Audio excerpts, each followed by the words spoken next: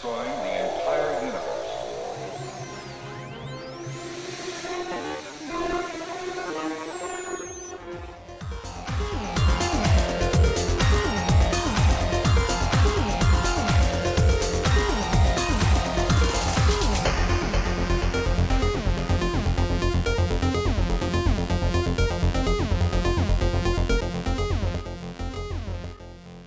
Welcome to Radio Free Deimos, an Ixun Draconis fan podcast broadcasting for as long as possible from Asaph Hall at Lake Voltaire on Deimos. We've been encouraged by the Marsco family of corporations to make a retraction to our previous episode. Less is never more. Less is less, and that's sad. If you want more, the Marsco family of companies recommends consumerism. That sounds legit. Marsco. That's all, just Marsco. Oh, okay. Very streamlined tagline. This week's episode is 2.0 in review, looking back at our recent actual play test sessions with Ixun Draconis author Pierce Fraser. We received messages from their spaceships. For a while, it came in as just a lot of jumbled noise.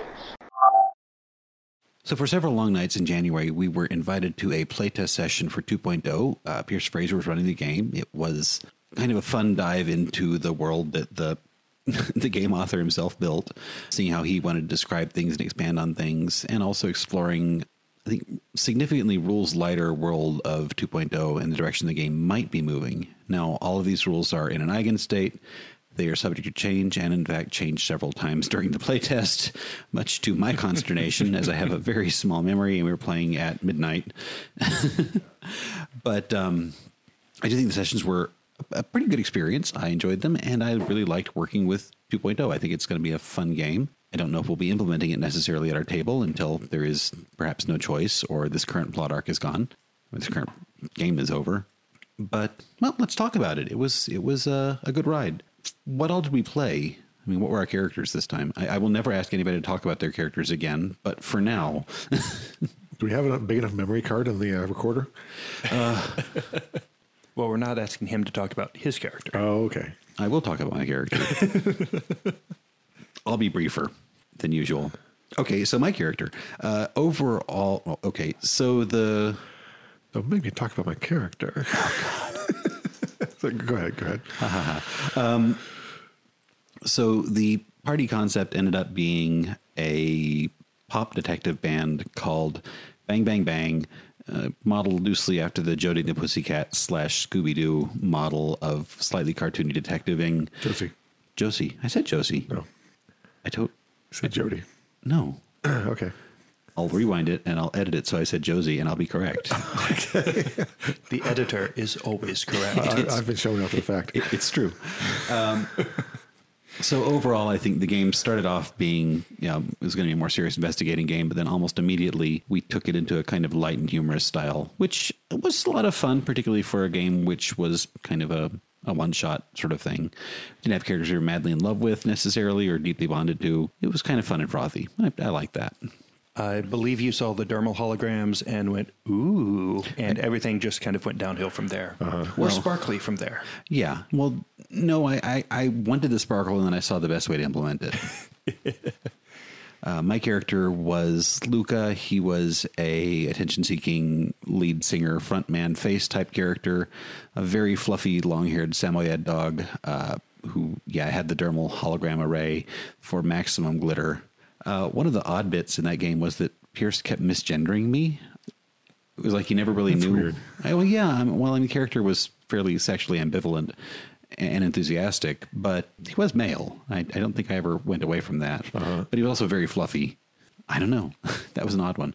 But yeah, fun to play a little drama-seeking social whore.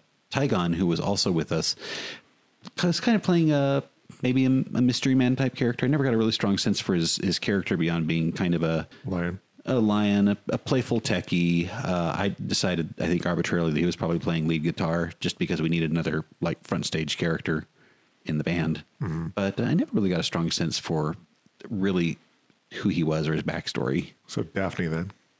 Yeah, a total Daphne. Okay. I mean, basically all lions are Daphne. So I was kind of playing the character out of place in a sense. was playing a fox, had the wings, and they were natural. But mechanically, I was really pushing towards how high can I crank this evasion, and can I break the game if I do so? How many techniques can I put into all of the flight techniques, and can I break the game if I do so? It was a playtest game. It was a playtest game. So mechanically, that was kind of the objective. Be this light, bouncy, flying around fox that takes pot shots and just does not get hit. And it worked 99% of the time. It worked 100% of the time. The evasion score, at least in the first 2 sessions, was really powerful. I mean, we were not getting hit. And that was an interesting side effect of it. Mm-hmm. That is a really major overhaul of the combat system. There's a bunch of interlocking systems that are all coming into play on that. So I don't really want to go into it too deeply, but yeah, a very high evasion really becomes a roll of the dice. I mean, you don't get hit, you don't get hit, you get hit and you're taken out. Yeah. Because you just can't wear armor. The game definitely seems to be a little bit more balanced to wear some armor and kind of mitigate some of the hits instead of just being live or die. But like you said, there's interlocking stats. It kind of reminds me of Mutants and Masterminds balance, where you can either be very dexterous or very heavily armored, durable or athletic, agile, but it's a continuum and you can't be both at the same time. Mm-hmm. Right. The other part that I was trying to bring in was kind of fulfilling some of the techie side, going that route with the available proficiencies, but also another new system that 2.0 brings in is a much more structured background. So the background brings a lot more structure into the character, and then a couple of not huge, but bonuses or abilities that you have that you really can't replace anywhere else. If you choose a background that you like and it has 1 or 2 different paths that you can go down, the abilities that you get kind of help define the character. They're not something that, oh, well, I can get this from the background, or I can just go spend 2 of my character points to get instead. So the way this is structured, again, this is a snapshot of the game as of early January. It's a work in progress. The character history backgrounds, you're going to play something like a scholar or a celebrity or something along those lines. And you can either be a happy-go-lucky celebrity who's in love with their life, or someone who's kind of hiding from paparazzi and worried about fame. If you choose the positive route of this kind of historical element of your character, you're going to be slowly accruing some abilities that make you a more potent member of the idle rich or the scholarly elite. Maybe you'll start with access to parties or a library, and you'll end up with the ability to reroll all language checks or spend 200 more credits whenever you spend money, something a little more game-changing once a day. If you take the kind of negative, I guess, left-hand path, then you'll have a single powerful ability that you can kick in like once per game that is maybe a little bit darker, but much stronger than anything the light side can pull out of their back pocket. But you have that at day one, and you don't expand beyond it. I mean, the way I chose to describe it was you kind of had the utopia path and the dystopia path. Sure. You had the sounds legit. High-level view of, well, this is the background, but we're going to take this in the positive direction and reflect all the positive attitudes that come out of it. Or you can kind of, this is the background and this is the poor way that my character has come out of that, and we're fighting back up. So yeah, it gives you a lot of options for character history too, which is, I guess, the point of this mechanic. What were you playing, Wines? Another damn hyena. Check. Kind of going with the very simple idea of Nancy Drew, except as a lateral hyena.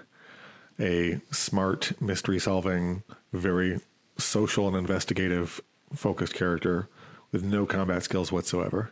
Felt like the sensible character in this party too. Definitely the sensible character, because not an actual band member, but the producer, the one wearing nice clothes and with a PDA, or in this case the half rim goggles with the UI built into them, which really amused me. That's just an awesome tool for a lateral. Oh, I love that tool. It's fun. And that was fun. And I was a little bit concerned that taking absolutely no combat abilities in a game where it quickly became clear that combat was going to be a part of it. Well, we still found things to do, like interacting with computers and stuff, trying to pull fire alarms. Yeah, I think Seb was consistently generous about letting you non-combat your way out of combat situations when need be. Yeah, and not dominate the environment, but participate in what's going on. And that was fun. And lessons learned from the character building early on, though, is that there's a mechanic built into the game that lets some of the non-combat or less combat-focused characters kind of bring useful things into the combat layout when combat starts. I don't think we had enough points to really make use of it, but had you invested a little bit more there, you could be more non-combat, but still like bring in different ways of being effective. Sure, in terms of playing the terrain.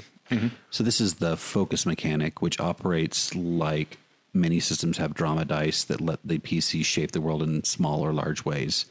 So the one time it came up, Tygon, I think, put an explosive crate somewhere in the battlefield, the typical kind of... Because the future is full of explosive crates. I know it is. We know it is. This is the shape the terrain in some way. If you had spent more points in focus, you might have been able to rewrite a large chunk of terrain, add a flaming pool or chandeliers to swing from, what have you. So this is a way to make sure the world kind of kowtows to your needs as an adventurer. But you also have to choose. It's not simply an advantage you're getting. You have the pool of points, and some of your points can go into shaping the battlefield, but any points that you don't spend there go into your own personal initiative. And there are some additional follow-up combat mechanics that make initiative a good thing to have. Yeah, so you had to really be conservative with your pre-combat point pool, I guess. It's a trade-off. Well, it's also an interesting decision for the PCs to make kind of as a combat is ramping up. Instead of the very traditional, okay, roll initiative, let's lay out the board, and what do you do first? You actually have some setup. Well, and if the PCs can jointly spend their points to shape large chunks of the environment, that would be kind of compelling too, is have some team decision on where the enemy thwarting terrain is going to be. Did anybody have any like particular highlights from the game? I've got at least one moment that made me really happy. Well, just kind of as aforementioned, being able to find places to manipulate the environment and be effective. I mean, in a space station, which is where we were, having a reasonable computer access toy, even if you're a lateral, there's lots of things to connect to. And my character is not a hacker. And of course, just having the then equivalent of a cell phone does not mean you can simply do anything with any device that you're nearby. Well, it helped we had security clearance. That really opened up some doors. Yeah, we had security clearance, and being able to just, like, if we're being attacked by a robot, let's look up the manual for that robot. How do these things work? Where's the power core? Well, your character arguably won the final combat more or less single-handedly. Yeah. I mean, Ashtar was, at the end of it, I think the two combat idiots were both down. Yeah. This was probably my fault. We were in a firefight with the end mini-bosses, and my character had a series of bad die rolls, and while he could have taken out the entire bad guy suite at once, ended up dying himself. And the person that went to rescue me also dropped 2 rounds later. This left Ashtar trying, more or less squaring off with the other ranged guy. I think we learned very quickly that melee is much quicker this time around and much more lethal this time around. The number of counters and follow-up hits very rapidly outpace the number of shots you can get with the pistol. Yeah, I want to get into that later on. And now that is the point where I think I was doing fine. I had the evasion, I had the room to maneuver around, and I had a very accurate pistol. So I was getting good shots in and getting in and out. But that is something where, okay, half the party's dead. The other player is not as effective in this scenario. What can I do? Well, I can dance around to be invincible forever and take pot shots at them until they fall over. So, whereas Wine's added a countdown to the combat. Right. By triggering the fire extinguishing system. Yeah, so rapidly hardening foam cascaded down from the sky and slowly piled up on all of the many, many bodies in the room. It was great. And then they came and cut us out of it, which was nice. And then reinforcements came. Yay. My favorite moment for my character, it was in the one session we didn't record, which is the kind of startup half session. Of course, we're playing a rock band, and my character was really hoping that we'd be able to get the halftime slot, the big show for the ball game that was playing. And we didn't. Instead, we were going to be investigating an IRPF scenario. And Luca was very broken up by this because he had his fuzzy little heart set on singing in front of the entire solar system. Luca wasn't really a details man, though. Well, I probably shouldn't have expected to get that particular gig. But the idea was that maybe we could. We couldn't have gotten it if we weren't there. I mean, obviously. That's right. So I was moping, and a little service bot noticed us and said something along the general lines of, "Do you require attention?" To which I think Ashtar Wine said, "You have no idea how much attention he requires." It went on a little bit from there. Where's the next page? And I sniffled a little bit, and the robot said, there, you are a good person. I said, "It's like you know me." And the robot said, "No, I do not." And that made me laugh for like 2 or 3 minutes after that. I was very happy with that little moment. Poor doggy. So sad. So there were 2 different combats. One was a fairly balanced PC versus NPC combat. That's the one that ended with the cascade of hardening fire foam. Yeah. And the other was against a monster, not really an NPC. Yeah. And I did like that we got to see both sides of the house there. The monster, which was really more comparable to, say, much more comparable to a 4th edition solo type mob, which really is by itself a matchup for a full party. Just watching how it moved and how Sev made it a real effective and threatening encounter. I enjoyed both sides of this. I remember one thing kind of coming up, and the bias against laterals has always confused me a little bit. I mean, I understand that it's part of the game universe. Don't question it. But one thing was coming up was trying to solve a murder and having a lateral character who had discriminatory scent and asking to be able to sniff people and sniff things to be able to track who they are, and then having odd reactions. But then thinking, this is a universe in which there's a fair number of vectors, non-lateral vectors, who do have discriminatory smell and who will be sniffing things. And so for people to react especially oddly to a lateral with discriminatory smell sniffing things, you see what I'm saying? I do. Later on, I think during the after session for the final game, Seth talked a little bit about that. Uh-huh. And he was mentioning that there's not a strong bias against like lateral snakes because snakes are lateral as a rule, and the world is used to compensating around them. But other vectors, laterals are 1 in 200 or so, and a little more rare. But yeah, there was an inconsistency there because they are a part of the world and they do behave in this manner and that manner. And black bears also have very sensitive noses. So right. Yeah, it was a little bit like an unrealized portion of the world. It's hard for human players to deal with because humans don't ever sniff things or scent mark things, whether we're lateral or not. Yeah, it's hard to drop yourself into that world and to try to quite understand that. And then there's the problem of enforcing a negative stereotype aspect of the world that is very hard to do in any game situation. Right. No one ever remembers that bone gnawers are a minority that people don't like, and they don't play that. They don't want to trot on the downtrodden. As a game master, you might not want to play that card too heavily either because it can take away someone's fun. Not to say, I understand, yeah, laterals, they're just weird.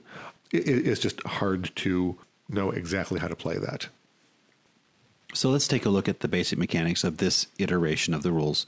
Now, it's worth noting again, they did change substantially in the 3rd session, and in some minor ways that I really didn't quite follow in the 2nd session. I think tied to encumbrance and armor, which my character was wearing shorts. It didn't really affect me very much. We had to fight to get you to wear anything. Well, no, I wore shorts. Anything other than holograms. It's very liberating. Good ventilation on those holograms. I have to say, my heart was broken when at some point in time, Sev, and I ignored him on this, said, "You can't just wear holograms." It's like, well, why can't I just wear holograms? With that attitude. There's the very reasonable point that people are going to be sitting on the same chair you are. So I was wearing more than just holograms, but there should be hologram clothes. People will take advantage of that in various ways, positive and negative, but they should be there for them. That's why else have the dermal plating in your skin that projects holograms around you? Well, I could think of hundreds of reasons, really. Many, many reasons. But anyway, basic mechanics. Overall, I feel like there was a strong shift in the mechanics of this edition towards like rules light but combat heavy, which is an unusual combination. The stat pool, if you're familiar with Ixon Draconis, it's got quite a lot of stats, but they're well organized. In the original 1.0 game, there's something like 16 stats, maybe 20. It's 5 times 4. Yeah, 20 stats.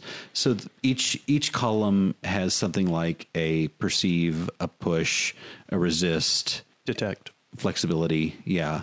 And then the 4 columns are along the general lines of community, mind, body, economy. This system had 3 columns and 3 rows. It was mind, body, community, and basically do, resist, and perceive. So much smaller grid. It more or less was how Ashtar's been trending his version of the game here to some degree. And then the skill list was reduced from 25 or so to 10 or so, tightening up most of the oddball pairs and getting rid of a lot of redundancies and things like that. Much streamlining of skill set. And a lot of streamlining of the dice rolls. Yeah. So Ixoin Draconis has a 1.0 has X number of dice plus skill modifier versus a difficulty of 8 or so. And then a varying number of dice sizes, D8, D10, D12, based on how you prioritize your stats. It seems like the dice pools in 2.0 were much more situational and much more pared down. There was one die. So this is a place that changed substantially in the 3rd session. So the first version of the system was 1 die for your stat and 1 die for your proficiency, and then a series of modifiers. So if your character was particularly optimized for something because of their body, they would have had a D12 in their stat die. And if I never really figured out what would optimize the second die, just some random benefit or something like that. Like I think dogs were naturally optimized towards athletics or something like that. So you might have a second proficiency die that's D12 if you're really good at a thing. And then to that, you'd add your proficiency, your number of points in your proficiency, your number of points in your stat, and a bonus based on your tool set. And I think that was it. There might have been another modifier that you would add. No, that was pretty much it. Yeah, so stat die plus proficiency die plus skill plus stat plus equipment. It seems like a lot of numbers, but you'd be rolling the same sets over and over again, so it kind of streamlined itself fairly quickly. And then that was versus a sliding difficulty of between like 12 at the low end and 35 at the unattainably high end. Overall, it felt like those first 2 sessions, my dice were unusually hot those first 2 sessions, but it felt very kind of party friendly at that point. In the 3rd session of the game, there was a substantial change. The difficulty pool modifier went down to like just 15 or so. So one issue we were encountering with the first version of these rules was that the dice pool really kind of drowned out your stats in many ways. There were so many modifiers, you get like 12 points of modifiers, that your level of a stat seemed kind of insignificant. And the difficulty was like it's like the dice rolls were drowned or your stat size was drowned. Some element of the pool just didn't feel very significant. And the like variability of the die kind of overwhelmed your like strength of 2 or strength of 3 or whatever. So there was kind of the sense that your stuff on paper didn't matter as much as it could have. And the second iteration, I think, really fixed that a lot. The second stat, the difficulty modifier was brought down to like 15, I think, standard, which is much smaller odds range. And every point you had modified a single die roll. So every point in strength or your skill or whatever felt much more important. I think the difficulty range was small enough that your character sheet mattered a lot more. And I did like that a lot. I mean, it was really just a fundamental shift in probability, if you want to put it that way. Yeah, the scale really dropped. With 1.0, you're dealing with dice pools, you're dealing with multiple successes, but the difficulty never changes. More or less never changes. So as your characters improve and get better, you add more and more dice to the dice pool, you add more modifiers, and your chances of failure really, really start dropping. Mm-hmm. But things will take more successes. So maybe you're going to have to start compiling rolls. And succeeding but not succeeding all the way is kind of an interesting position to be put in. It's you're not failing very often, but you're not really nailing those critical moments or getting that dramatic success that players are often looking for. 2.0 upends that entirely and moves to a sliding difficulty scale. So what you're rolling and what your modifiers are generally going to be fairly static, but the difficulty just keeps going up as the challenge goes up. And if you look at it from the player side, your improvement is by really improving all of your modifiers. Getting better gear, more modifiers. Leveling up your proficiencies and your characters, more modifiers. And then you still get a little bit of randomness. Well, I shouldn't say a little, but you still get your randomness with the dice rolls that you're making, but you're generally only rolling one dice. So if you look at 1.0 and you're rolling 5 dice in your pool, the chances of getting a very high or a very low is compounded and much smaller. You will almost always roll more kind of center of what your number range is. But when you go back to only taking a single dice at a time, you have much more of those dramatic finishes. You have the chances to roll very high on the dice and really push how far above the difficulty you can get, or you have the chance to roll really low on the dice and really be in danger of the critical failures more often. And if you'd invested in your kind of resilience, you could have bought focus or whatever the other one is, and that would let you have some rerolls to save your butt when need be. Readiness, I believe. Yeah, that sounds right. A change that that entered the game in the third session that's unique and not a bad idea at all, but a little hard for me to keep track of in the one game that you played it in, was that the difficulty of a scenario played off against the level of your proficiency in some way. So if you were highly skilled with computers and in an easy skill challenge for computers, I think your die was maybe maximized. It was like a 10 automatically at the top of its roll. But if you were not very good at computers and it was a tough computer challenge, then it was like a flat 1 or at some sort of penalty, or it lowered a die or something along those general lines.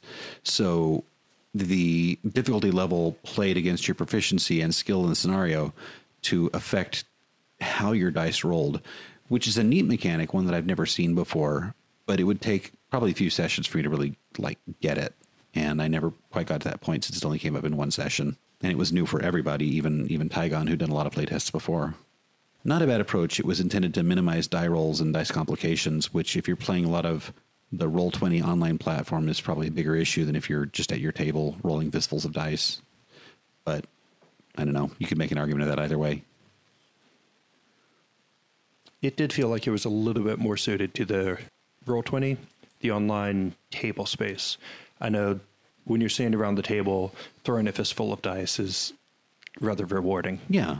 Well, and I think that's worth saying, is that the majority of play, as far as I know for this game, is done in a virtual space. Almost all the playtests seem to be recorded on YouTube and done on a multiplayer game map system, Roll20 again. So that's more this game's home than the table.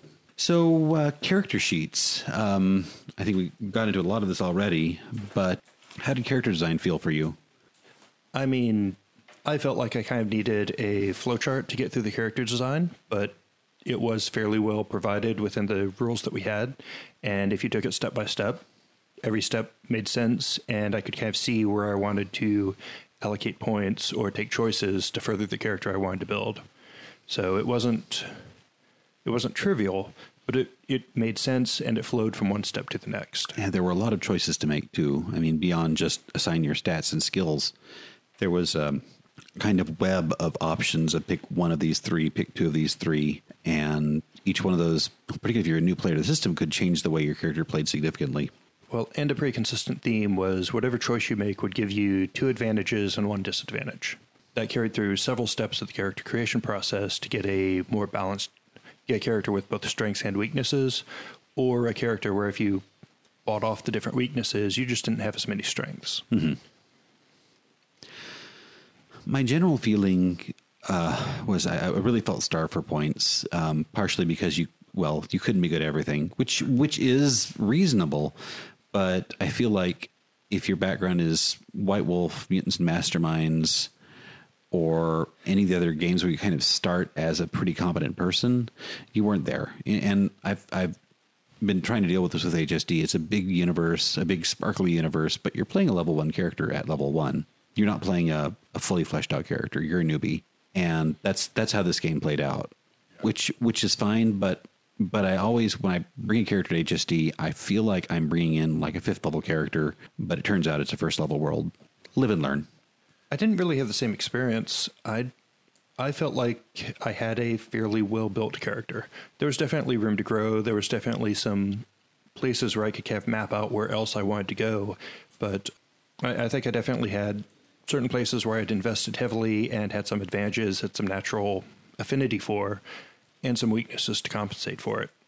With the fairly minimal skill list, I never really felt like there was nothing I couldn't do, because at least everything I tried to do, I could at least make a justification for, be passable at. And that was kind of nice, because I don't like, I mean, my character in our Sedna game has some crippling weaknesses. He cannot, in a social roll, save his life, because the odds of him rolling an 8 on his 1d8 in body dexterity is pretty low. 1 in 8, in fact. Body dexterity social rolls. Are we interpretive dancing? Frequently. But I didn't optimize for interpretive dancing. So in this system, I never really had that feeling, although I was rolling mostly physical and social rolls for a character. It was mostly physical and social. Nothing much going on upstairs. Although I think on the 1 or 2 brain rolls, I managed to like roll maximum on the dice each time. So there was that. I never really felt totally incompetent in a situation. And that's a pretty good feeling. I mean, that is how I, as a human being in 20th century Earth, would like to feel like, unless I'm suddenly dealing with an engineering task where I cannot know anything. I want to feel like I have a shot. And I felt like I always had that shot in the system. That's good. That is the game state that you should expect for low-level characters, though. Before you really start specializing and going down certain paths, and before the challenge ratings start really moving upwards, everyone should be fairly competent at base day-to-day type stuff. It feels like in 1.0 you're guaranteed to be crippled somewhere. Like really just fundamentally incompetent as a level 1 character. And I think that's part of the scarcity and points juggling. I guess you could have an even spread of like 2 dots across all your stats, but you wouldn't excel anywhere. And you almost have to take advantage of like the focus ability mechanic and things like that. So it didn't feel like I was required to suck in this version, which I liked. Well, one thing I didn't like is that you don't have that many points, and your character stats are bought on exponential cost scales. So being more than a point ahead of everyone else is really crippling in terms of how many character points it costs, and you don't get a lot of benefit from it.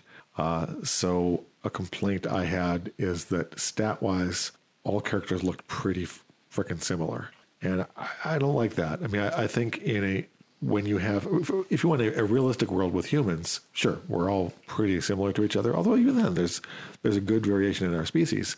When you've got lateral mouse-sized mice and rhinoceroses and stuff like that, there should be a huge difference in stats. Now, a difference too big to allow for first level characters, which is why we have reclaiming surgeries to say, yes, you can have your tiger claws, yes, you can have your night vision, just not at the start of the game. But still, I felt like the stat range was just too narrow for my liking. But that's just me. I feel like I'm being a little bit contrarian today, but that was not really my experience with it. And I think where that comes from is, well, a quick note about the experience chart is that you basically had 6 different tracks that you can go down. Each track kind of works in parallel and has slowly increasing costs as you start moving upwards along the track. And is tied to one of your stats. So there's like a more physically focused body do stat and a more social consequence focused community perceived track and things like that. The way that you have the slowly increasing cost as you move up the track really facilitates a wide versus tall argument. And this is, where are you going to spend your resources? You can go tall and really focus on 1 or 2 and really advance there. And you're not going to just completely blow off the charts, but you're going to be multiple tiers ahead of some of your friends. Or you can go wide and kind of spread your points out and kind of work up all 6 tracks at once. And you're never really going to excel at anything, but you might have a couple more raw numbers, a couple more points or a couple more nodes bought out than the tall.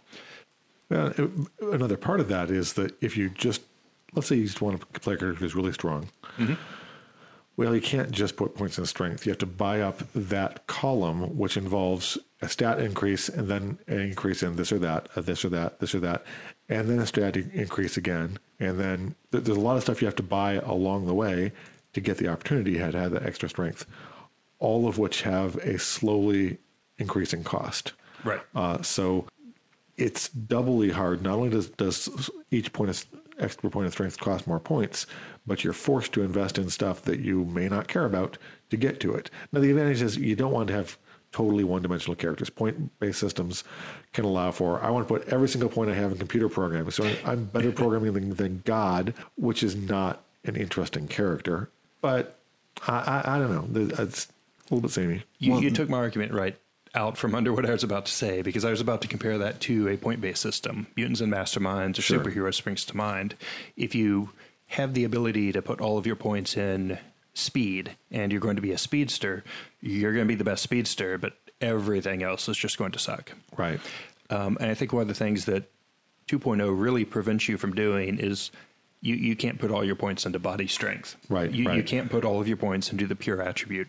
If you took a look at the experience chart, though, the options that you had that spaced out the 2 body points did tend to be more of some of the body type abilities. Sure. You didn't get a bunch of proficiencies in there. You were getting options for speed or for readiness or techniques. And there were options at every level. So Right. you could stack up on techniques, which played out a little like very combat focused feats might in a different game, or the focus abilities in HSD 1.0. Or you could buy resilience, which is hit points and saving throws and things like that. So there were options at every level that you could use to tailor yourself more versatile or more tanky, depending.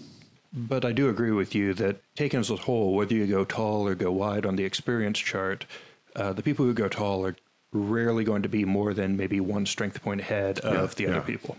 So if you're just looking at it from a purely attribute-focused side, you're not going to get a very large delta between the different characters. Right. I don't think any of us really had time to explore the techniques section. And there was so much good stuff there. You could use that to build out a throwing specialist character or a evasive dancer type or whatever. And there were like level 3 techniques that built up on other ones that were quite potent. And those really did play like 2nd edition mid-tier feats. And they were achievable at level 1. So there were some options there that would really uniqueify your character in some deep ways. Oh, no. I went deep into technique. I think I had to buy out 6 different technique points to get the techniques I wanted. And that took a rather significant portion of the options that you had to put those together. But that got me all the way down the tree to improve your winged flight. So the first level was just combat jump. You can fly in combat and you're not a flying target. So you're sort of taking a deep dive into this mechanic. Mm-hmm. And at the end of it, you got to the point where you could split your move and fly somewhere, take a shot, and then land.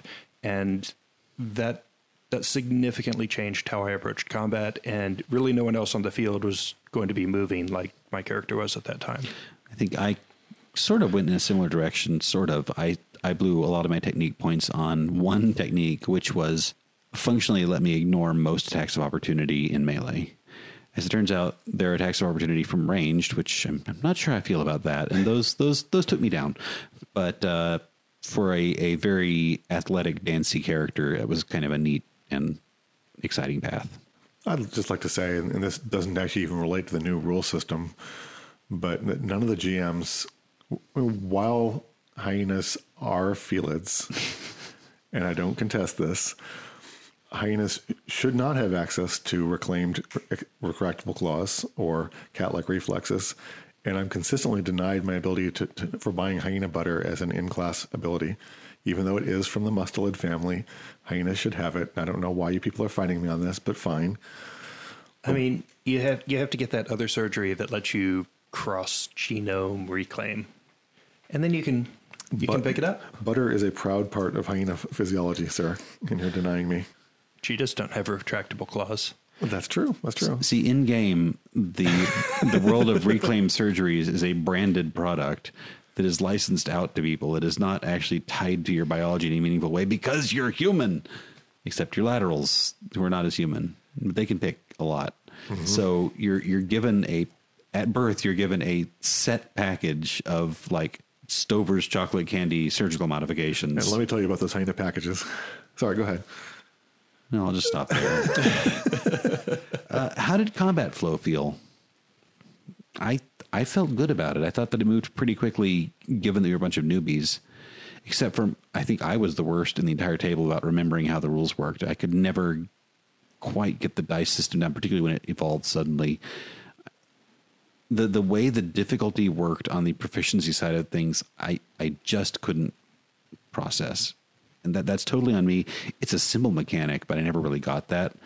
Beyond that recurring stupidity on my part, I felt like combat was pretty smooth. You asked about combat. Yeah, I agree. I think combat flowed very well, and it really reached a flow that 1.0 never really reached.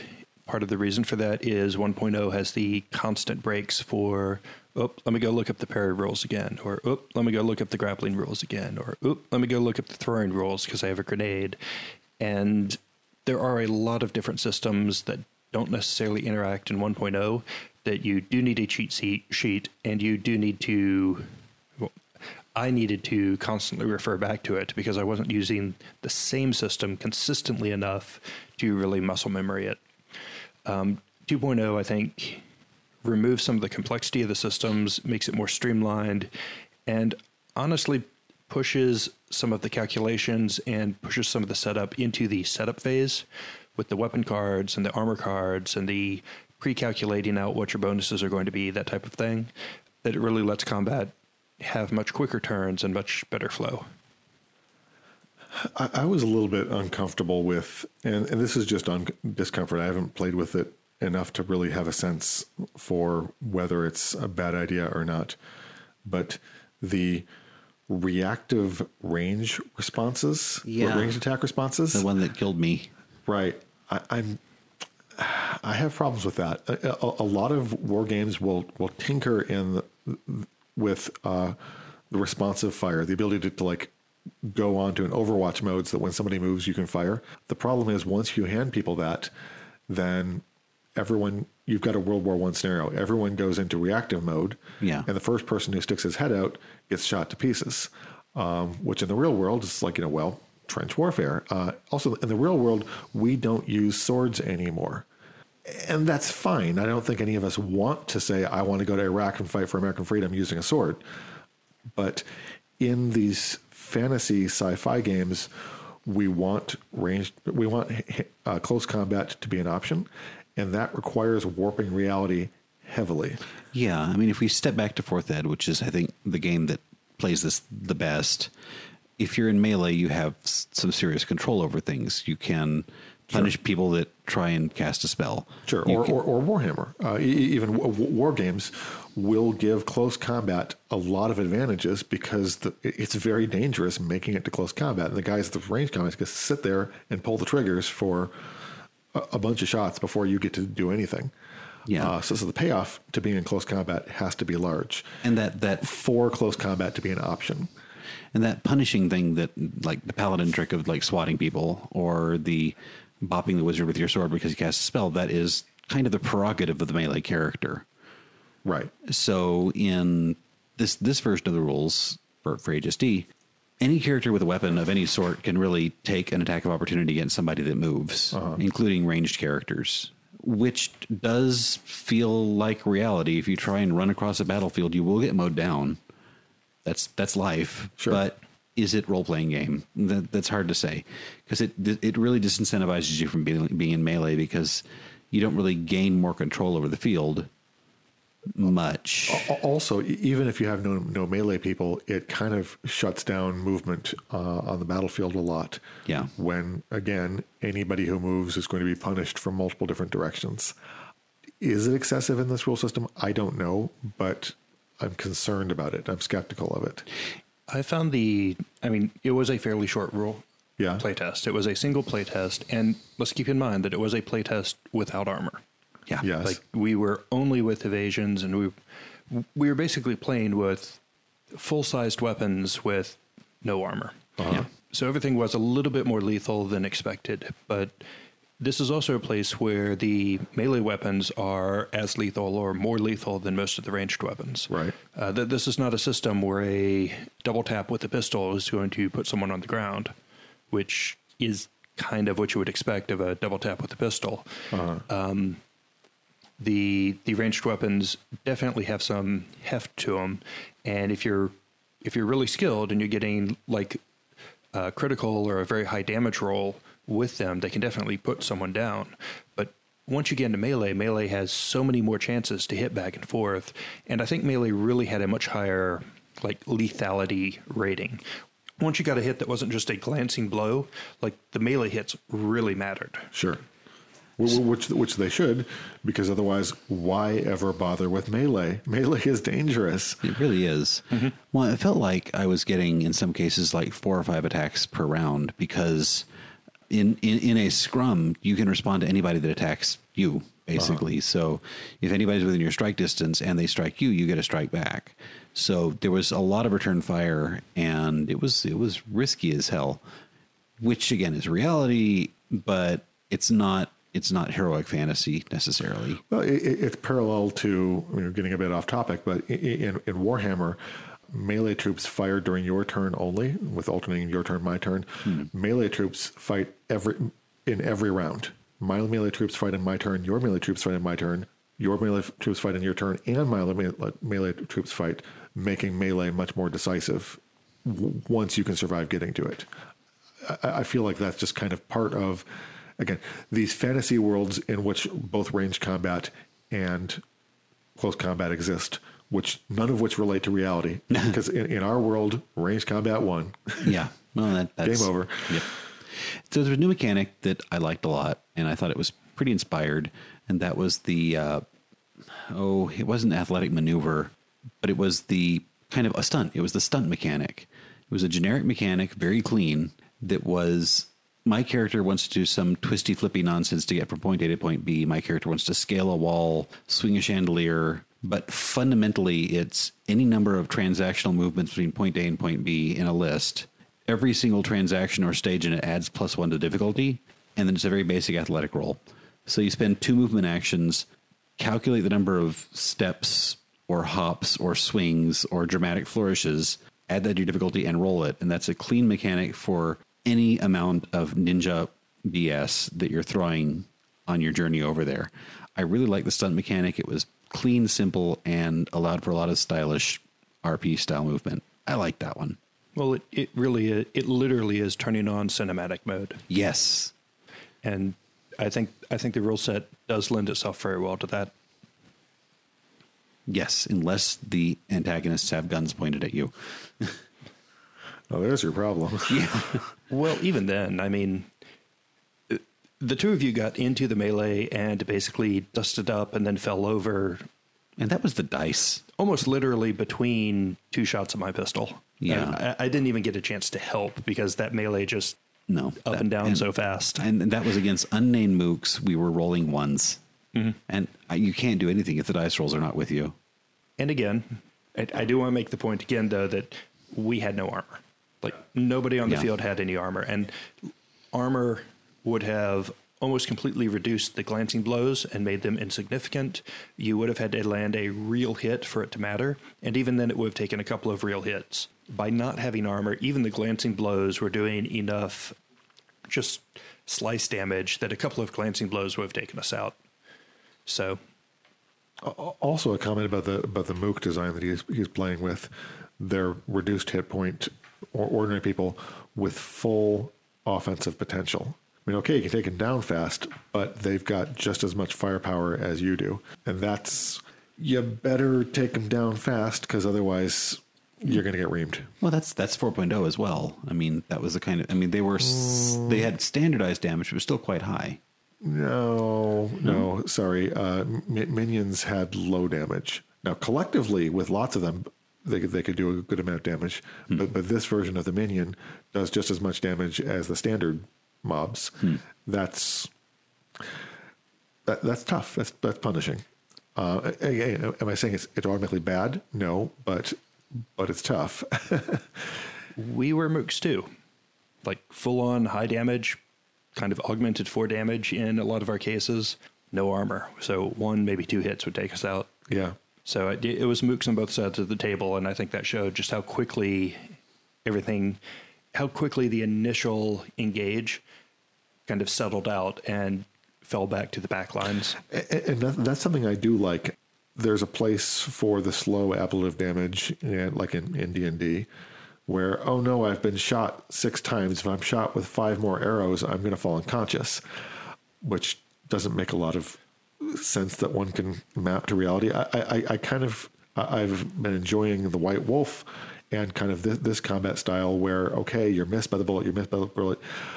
Oh God, you're hit by the bullet. This really stinks. I would prefer that to the slow, oh, I've been hit by 5 bullets, 7 more and I'm toast. That's a little bit too wacky for me. Only the last hit point that matters. Right. So where are those bullets going anyways? Oh, my arm flesh once again has another bullet in it. Armor mitigates that, but it never really takes away. A powerful crit is still a powerful crit in this edition. Yeah. If you land a glancing blow is never going to do a lot of damage just from the way the mechanics interact. If you land a solid hit, you might do a good hit, you might do a glancing blow. But if you land like the really solid hit on a character with no armor, you suddenly enter a world where the damage range can go up into the you're now a smear on the ground amounts. Yeah. Because without armor, which is a hit point booster, the amount of damage that you get on like a critical is just going to take a lightly or unarmored character down. Back to 2.0 though. Before we kind of wrap up the discussion, there's a couple of scenes I want to get back to as well that I've just forgotten about momentarily. But any other strengths and weaknesses of the 2.0 system as we saw it that just kind of stand out? Well, the skill, the act, to defend, perceive, it's pretty obvious what any one stat does. If there's any question of what stat should I map this to, if you can't figure it out, maybe you shouldn't be playing role-playing games. And the minimal skill list really helped with that as well.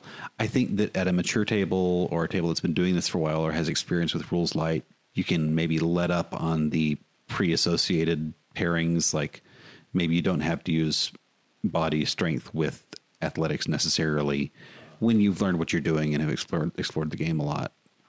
And does it say that you have to do that?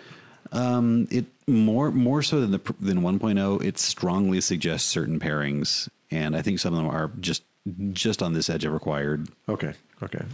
And to preface, I think it's intentional, but going hand in hand with that, the skill list is greatly reduced. I think that's a weakness, especially for the type of game that I'm tend towards. You simply would not see a varied skill challenge with the 2.0 rule set because it lends itself so directly to you're going to use this attribute and this skill that's relevant at the moment. So there are ways of being just better and situationally better as well. There's a system called notoriety that we haven't really opened up yet in here. Notoriety lets you, as your character progresses in quote level unquote, lets you buff your weapons and add extra capabilities to your equipment, but also to your own abilities. So you can add situational enhancements to your, maybe even to a certain skill, but definitely to things like retractable claws and like inbuilt advantages. So with the right notoriety, you could say, I have a +5 bonus in certain circumstances to my this or that, particularly like if you have a proficiency that ties into a certain skill or a technique that ties into athletics or something, you can buff that unique thing. I'm really not explaining this very well, but the notoriety rule lets you add enhancements to things, and you can apply to things that are a part of your character rather than just equipment. Yeah, that's cool. So if you want to have super badass claws, you can have super badass claws. But it's also kind of narrowcast too, because you should say under these specific circumstances. So underwater or something like that. That's a place that lets you tailor your character in more specific ways. Now the skill list is still limited, but I personally liked this because it felt more like Fate. It felt more like 4.0. The skill list was so limited that you had to do some free interpretation. Right. And since we've been bucking up against the complex skill list of 1.0, it actually felt better to me for just clarity more than anything else. Yeah. And I think that is perspective because I think 2.0 skills are very clean. Like they're very cleanly divided. You don't have a question of should I use this skill or this other skill. There is one skill for the occasion. There's one skill for the challenge, and they just map very directly. Whereas in 1.0, a lot of the skills do have overlap. So they do have two different approaches to the same problem. So while you can approach it from different directions, you can also have characters that maybe have some points that kind of fuzz the lines between different proficiencies. And I'm a little bit more of a fan of having more proficiencies, but those proficiencies maybe have a little bit of overlap and you can play with them so that maybe you really have a strength in this scenario, but it applies a little bit in some of the related type scenarios. For example, sciences. You might be really good at one specific science, but you have a decent proficiency, just a little bit of crossover into some of the other sciences. Or in communication, maybe you're really good at one specific communication proficiency, but you're not completely useless at others. And you don't really get that with the 2.0 system. There are parts of the equipment rules that are have this kind of specific tailored, this in this scenario I will shine thing. Like what is the... So every role has an equipment cost or equipment bonus rather with it. So if you have a tool modifier, if you have a bicycle, very low tech solution there, you get a +3 bonus to your athletics roll under move fast circumstances. If you have a multi-pass, you get a +3 bonus to certain government transactions. But if you have an IRPF badge, you get a +5 bonus to certain circumstances and a minus, maybe even a penalty in other circumstances. So your tools carry a lot of the uniqueification of your character, maybe more so than the skill list. Right, which I'm okay with. I like that in a high-tech setting, your tool should be incredibly important. Yeah. And you can link that, and you do link that immediately back into the notoriety system. To take your previous example, if you have a bicycle on a chase, you might have a tool bonus of +3. If you have a motorcycle on a chase, that raises you up to like a competent tool, so a +5. And if you have your signature gear motorcycle. But if you've tricked out your motorcycle with a bigger engine, flash, it's something that you've really put effort and thought and built a character around as like, this is your signature ride, and you've put your point of notoriety into that, then that becomes a much better tool for the occasion, and you might be looking at a +8 bonus. And that helps. One problem, a problem in sci-fi settings, I think Phil Foglio made fun of it once in one of his old Dragon Magazine's cartoons. It's like the wizard saying, "Oh, this is my magic staff. I got it from saving the Elf King." And the other guy says, "Oh, this is my laser pistol. I bought it at Kmart for $10.95. The notoriety letting you have a better tool. Well, I mean, anyone can go out and buy the lockpick set that you have, but theirs isn't a super fancy version like yours. So that makes you feel a little bit like you have a difference which cannot be fixed by spending 5 credits. I've got a lockpick. I've got a sonic screwdriver. Yeah. So one image from the game that I would just want to bring up before we let this one go was when we first landed at the Blue Sky Station. Mm-hmm. It was surrounded by flagships from the various corporations, and they had been filling their space void with like hollow sparkle glitz, and were projecting images of like stylized dragons running up and down the length of them, and flares and things like that, and the kind of the festive carnival atmosphere of that, but on these giant ships. It's like that scene at the end of Guardians of the Galaxy 2. Yeah, Guardians of the Galaxy 2, where there was this massive display of firework technology that could not be, but if it was holograms, then maybe it could be. That was just a really pretty image, and I liked that kind of just that moment of going on board this ship in an environment that was kind of being technologically fabulous for reasons that were purely entertainment driven. I like that moment a lot. Amongst them, wasn't there the one RPF ship that wasn't playing along? So all the hollow images would just stop and skip past it. Yes. Which that amused me greatly. and then encountering the bioship, which is kind of another end of the spectrum as well. That was a view of a piece of technology we have not explored in our game. Mm-hmm. And it was neat to encounter that. Yeah. But less neat if you're the deck crew dealing with a ship whose attitude thrusters emit pus. But so to wrap this one up, would you consider switching to 2.0? Now, bearing in mind this is a transitional system, but this specific version, say? Well, I like the way it plays. I have no complaints about that. I need to see more, but overall, I'm positive on it, and I do like simplification. I don't think this is simplification to the point of absurdity.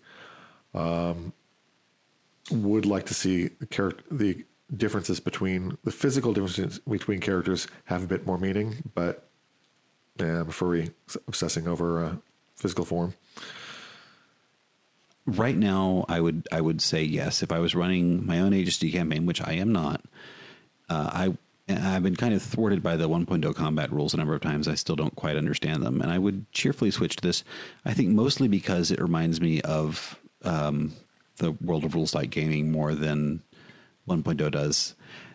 The place where I'd need a fix would be something analogous to feats or non-combat focused proficiencies that would let you expand your communication skills in some meaningful way that wasn't directly combat related. There are ways to do that.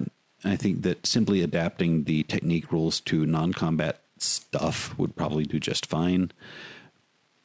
But if I could resolve that pain point, then I would close my 1.0 and cheerfully move on. Otherwise, I think if I was to run a short arc, I would cheerfully go with 2.0. I don't know about a long-term campaign right now, though. It's hard to say. And that's about where I am. I would cheerfully play a 2.0 campaign. I do enjoy the rule set. I think it allows for interesting characters. I don't think it's a perfect match for my game style, though, which tends to be a little bit more of a slow build, longer running, more social and less combat focused. And it's not a bad system by any means, and it is one I'd be happy to play, but I don't quite think it's a great match for me to run. Yeah, on the social community side, it really isn't quite there yet. I'll go with that. Although another problem of running 1.0 is you're not going to get the security updates. But Thank you. On that note, I say we shut down this discussion. Take care, enjoy your rule system of choice, and catchy outro line.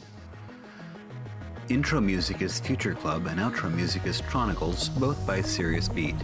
This podcast is copyright 2017 by Radio Free Demos and may be used in any not-for-profit project with appropriate credit and notification. Check out our website, radiofreedemos.com, that's DEIMOS, for more rambling, resources, links to official and fan-driven content, and our full catalog of episodes. And look for us on iTunes, Stitcher, and Google Play.